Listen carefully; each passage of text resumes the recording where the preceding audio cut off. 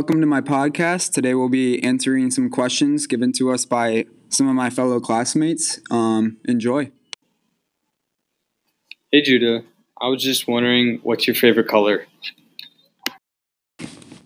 Well, hello, Nick. Welcome to my podcast. That is an amazing first question. And to answer that question, my favorite color is green.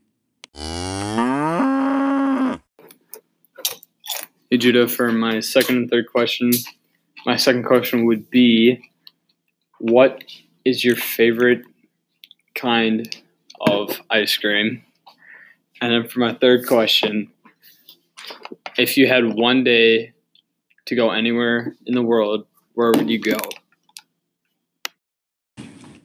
All right, two more great questions from Nick Peterson. For my second answer to the second question is my favorite kind of ice cream is definitely the chocolate mocha from the Target.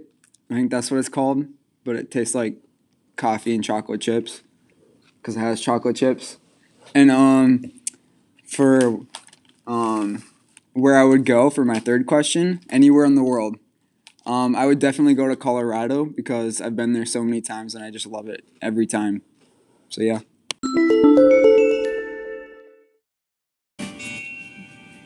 All right, thank you for listening to my question and answer podcast, and hopefully see you again.